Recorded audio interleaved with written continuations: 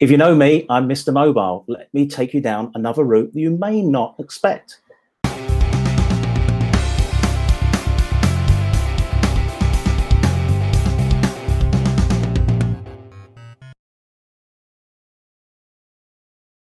Hi, I'm Ian Thane. Welcome to another SAP Code Talk.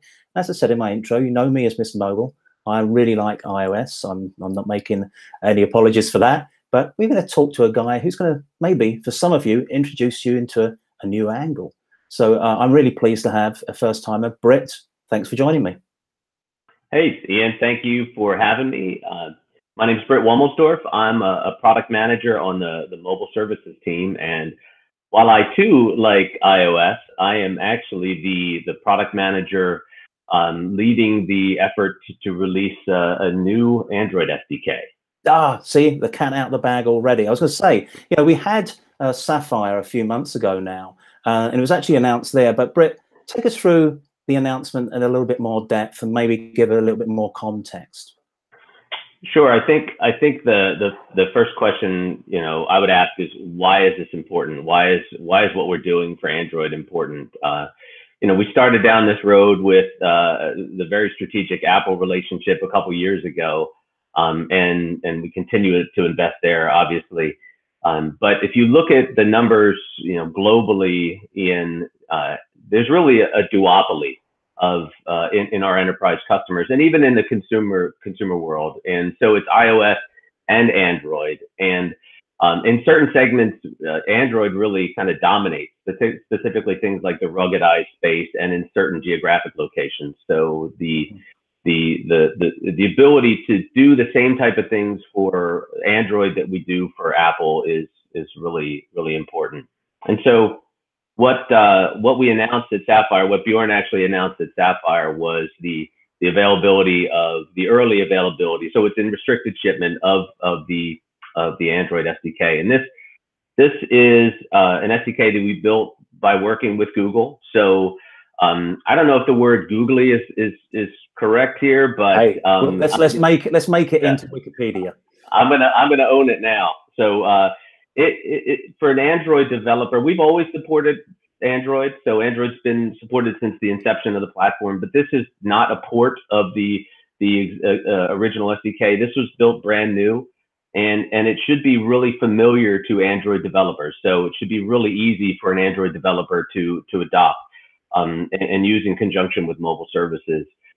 We also introduced something called the SAP Fiori for Android. So SAP Fiori for Android is our design language for the Android OS. And what it does is it brings our design guidelines, which are Fiori, to Android in a way that does not kind of contradict with material design, which is Android's kind of same approach.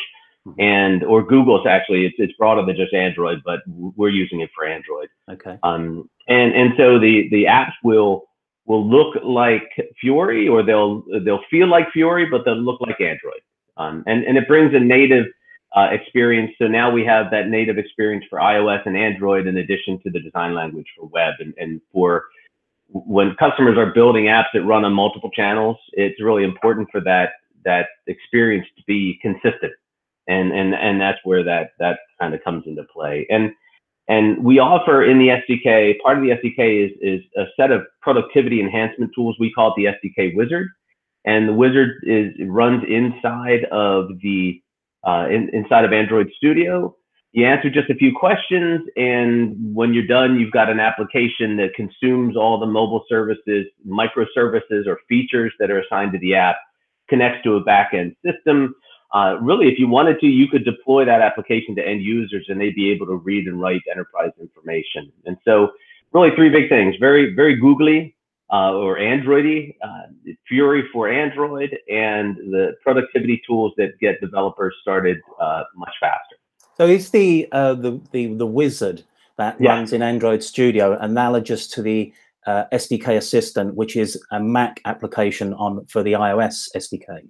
Yeah, actually, that's a good point. We couldn't really use the term assistant because Google already has that term.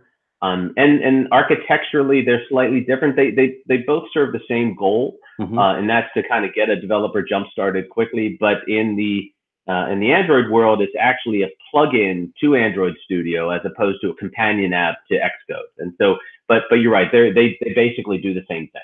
Okay, I've got to ask this question because there are, I know, developers out there that are not only iOS developers, but they're Android developers. They're mobile developers. They do the native on both platforms.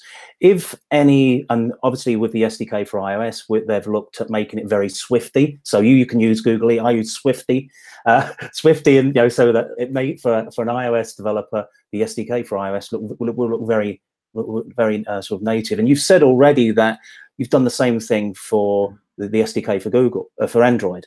So it's I'm assuming it's very Java based.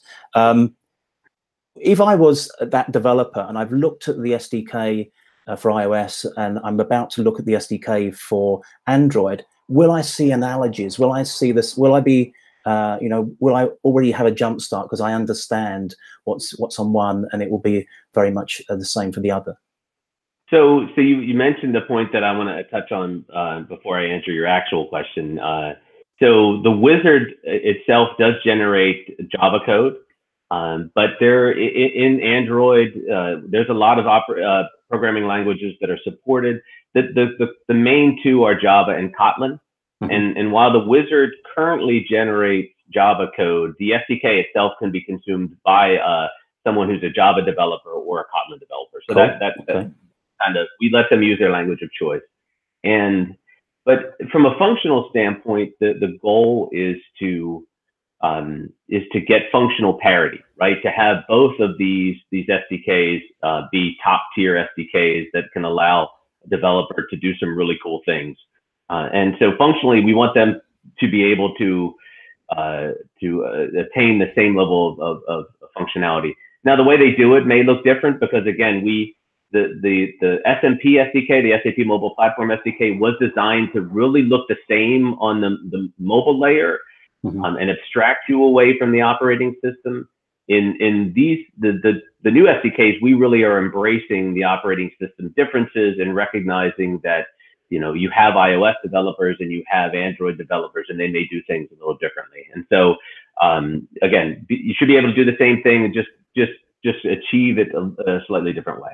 Excellent, excellent. Well, I'm going to ask you my last question for our talk, but I'm saying, Britt, we will have you back in the future. I'm sure this is just the first of many appearances we'll have you and your team on Code Talk. But, I mentioned the SDK for iOS, and does this partnership with Apple and the Android direction have any impact on the Apple partnership and the SDK direction? So, people who love Apple should not be worried because we are still feel the Apple relationship is paramount to our success. We're still investing in that. We have teams dedicated to that. But we in the mobile team feel very strongly that the Android SDK release is actually good for everyone, including Apple. So think about the kind of rising tide lifts all boats, right? And an example I'll give you. I was at one of the pre-conference days at Sapphire this June, just before the announcement was made public, and we told those select people that we were releasing it. And somebody walked up to me, and he said, "I can't tell you how happy I am that you've announced this SDK, even though it's not quite public yet, because I've been avoiding using the iOS SDK because I couldn't deliver the same type of experience to my Android users, and I have both." And he said, just the fact that I know that it's coming, when I get back, the first thing I'm going to do is start building my first iOS SDK app, because I know that you're going to provide parity and you're going to be able to help me deliver the same experience for both operating systems. Excellent. Fantastic note to end on. And as I said, audience members, we will be having Britt back, and I feel that we should really go into the Fiori for Android design as well, just to make sure everybody's up to speed with that. Britt, thank you so much for joining me, and we'll see you again soon. Thanks for having me in.